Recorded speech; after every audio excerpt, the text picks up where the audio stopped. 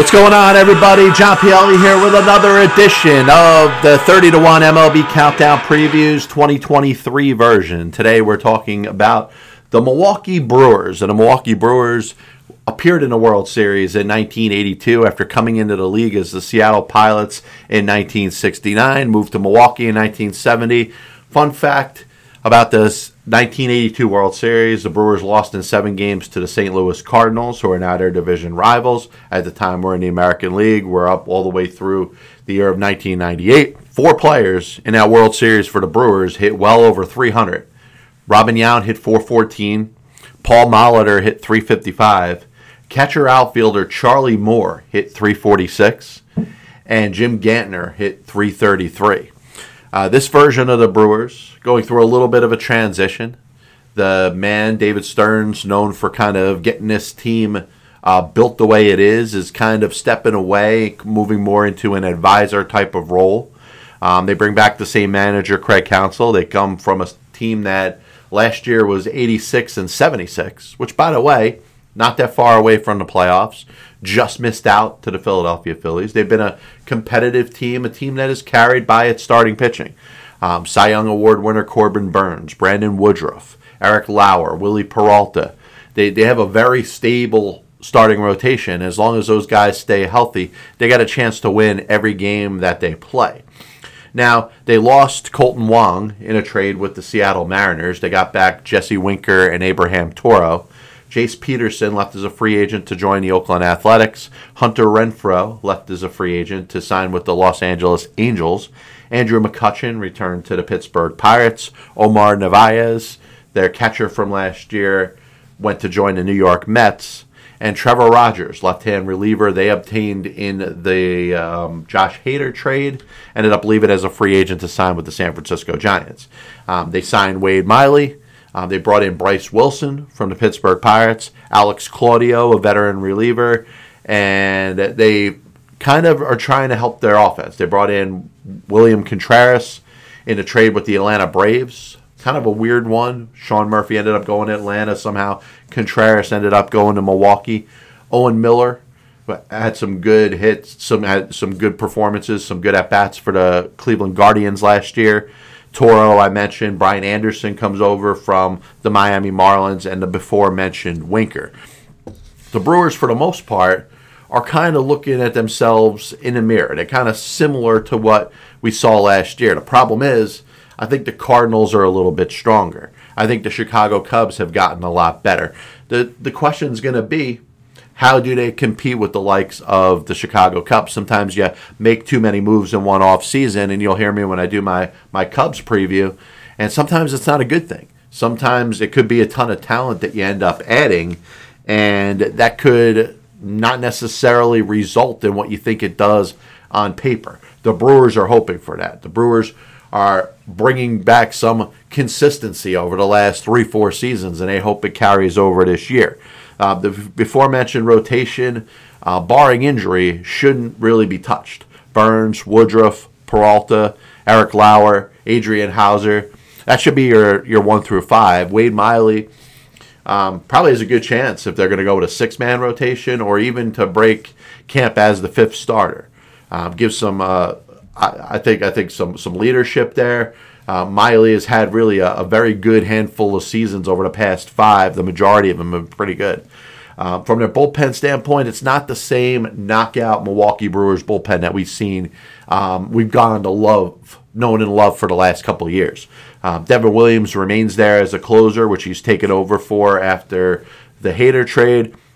Matt Bush, who I thought pitched pretty well for them after he was acquired last year. Hobie Milner has kind of solidified himself as not just a loogie, but a left-hander that could get right-hand hitters out. There's Strelzecki, Guerra, and the before-mentioned Claudio. Like I said, this isn't the same Brewers bullpen that really used to cause problems for teams that we saw over the past couple of years. I like the emergence of Garrett Mitchell, and I think he's going to become a star. He's going to be their starting center fielder. I think he's got a good chance of leading off. I could see him going out there playing 150-plus games this year, putting up really good numbers, maybe being the favorite in the National League for the Rookie of the Year. The two-time MVP, Christian Yelich, his health is going to be very important. If he's healthy, if he's out there getting his at-bats, feeling good, this team's going to do a little better. Rowdy Tellez emerged himself as a 30 home run pop guy at first base. Willie Adames, who came over in the Tampa Bay trade, really good move for the Brewers, kind of getting him at a time where Tampa Bay was like, I don't know if I want to pay him. I think we got other players that could do the same thing. Brewers jumped in and took advantage. Winker, Contreras, Anderson, 3 players that come over from other teams, 2 of them in a trade, 1 of them as a free agent. It's going to be very important to see how they do. And I think Milwaukee, the lack of the hardcore national media market, I think will help Contreras and may help Anderson. Kind of guys that can go under the radar and go out there and just rake. I like the Brewers lineup. I don't like it like I like the before mentioned 1982 team, or the teams with Prince Fielder and guys like that. But this is a solid lineup that if they have a lot of things going in their direction, they're going to be able to score some runs. Abraham Toro, kind of a super utility guy, play a little infield, maybe move Luis Urias around between second and third. Keston Hiura, who I thought was going to be much more of a dynamic power hitter, he still may get that chance here. If he goes out there and maybe he could be a good right-hand complement to Tellez. Mike Brosseau, Miller, I mentioned before, Victor Caratini is going to be the backup catcher. So I'm looking at the Brewers, and when it comes to prospects, I just can't get over how big I am on Garrett Mitchell. First round draft pick 2020, UCLA was a guy that was expected to right away go to come right to the major leagues and produce. And really, it's only been a year and a half in the minor leagues or so. So I'm kind of happy to see him. When it comes to the rest of their farm system, they got a couple guys that could be ready for the year of 2023. Sal Frelick, an outfielder. Joey Weimer is an outfielder.